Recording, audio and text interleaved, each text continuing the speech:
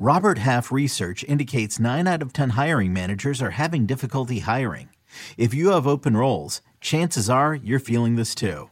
That's why you need Robert Half. Our specialized recruiting professionals engage with our proprietary AI to connect businesses of all sizes with highly skilled talent in finance and accounting, technology, marketing and creative, legal, and administrative and customer support.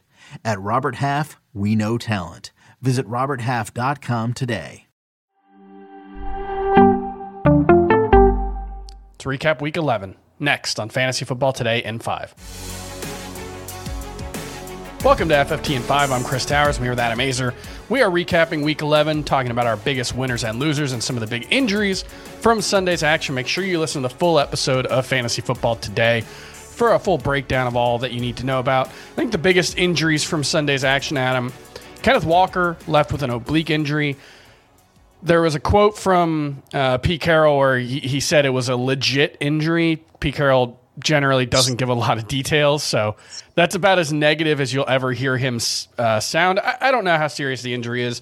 You remember Christian McCaffrey had an oblique injury earlier in the season, ended up missing no time with it, so doesn't necessarily mean Walker's going to miss no time, but Week 12, Seahawks do play on Thursday Night Football, short turnaround.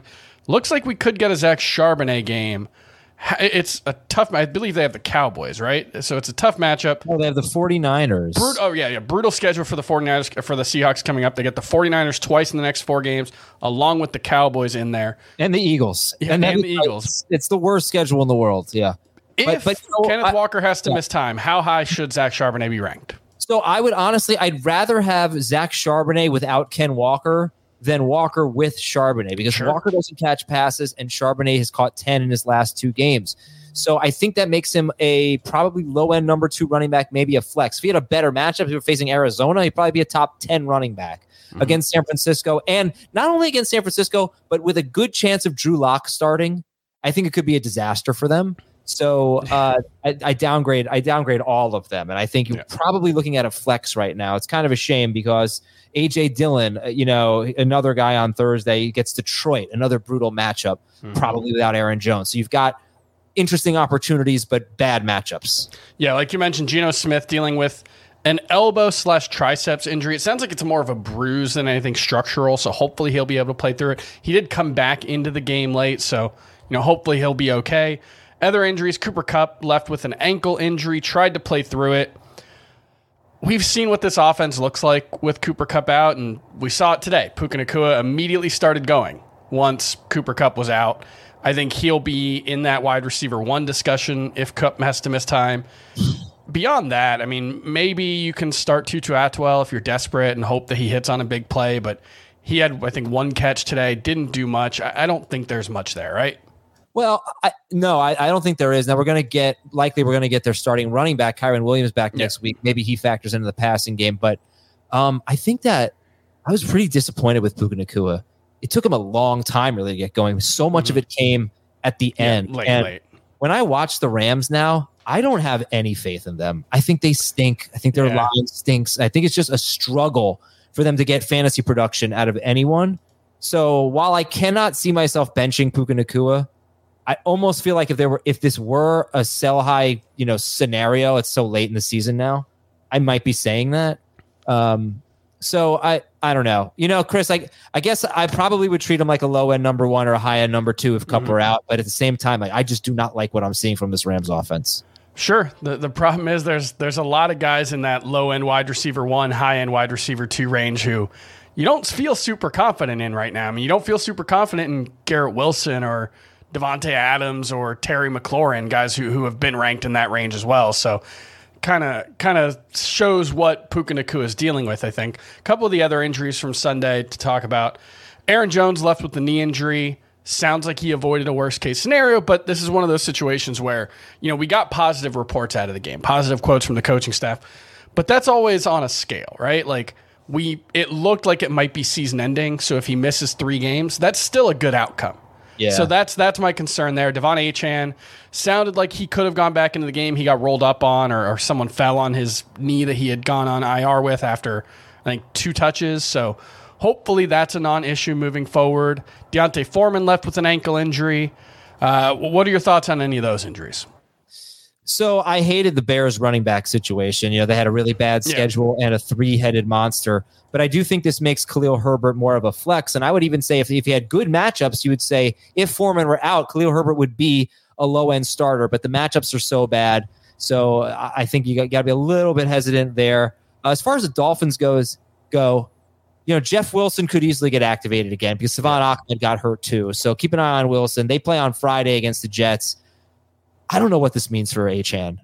You miss 4 games, you come back, you get tackled and hit on the knee, and you're and the pain was bad, and you had to leave. Chris, I don't want to time in preseason too. Like this is a recurring thing for him in the NFL. I just don't know what's going to happen. I cannot look at my roster if I have Devon Achane and say, okay, I'm good at that running back spot rest of season. You might be, but you really need to have alternative plans. All right, real quick, let's do some winners and losers. I know you wanted to talk about Trevor Lawrence as a winner. Had a 4-touchdown game. I'm such a loser because I finally benched him in a league. I dropped him in a league. I still started him in 3 other leagues, but he's been killing me all year. He finally came through. He had his best game. He's QB1 as we record this.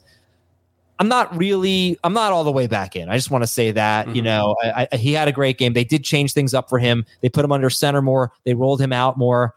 But I still look at this offense and I say, I watch these other teams around the NFL and things just come so easily for these other teams. I don't see that with the Jaguars. It's still like a struggle, even when he does well. So I would say, very encouraged. Maybe he started going off around this time last year. So maybe it happens again.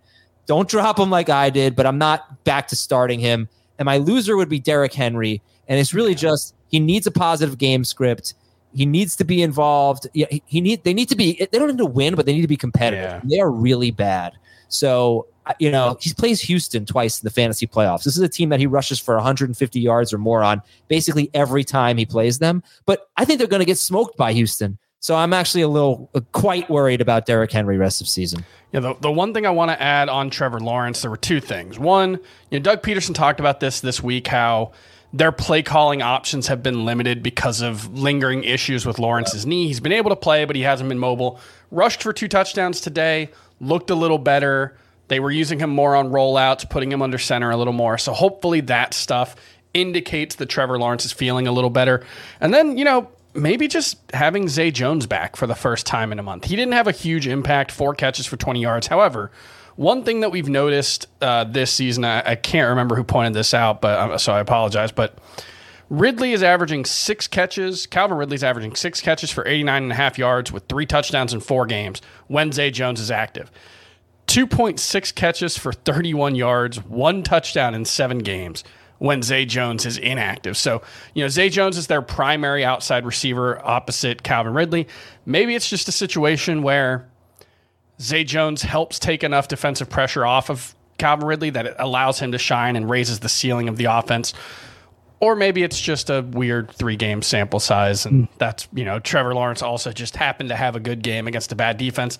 I can't feel super confident about it. However, what I will say is we've been looking for reasons to be optimistic about Trevor Lawrence and this Jaguars offense and Calvin Ridley in particular.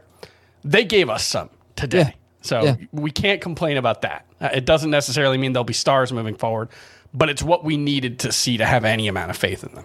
Fired up for Houston-Jacksonville next week. Very exciting. You want to sing the song? Not yet. I haven't made that decision yet. All right, that's going to do it for FFT and 5. We'll see you tomorrow.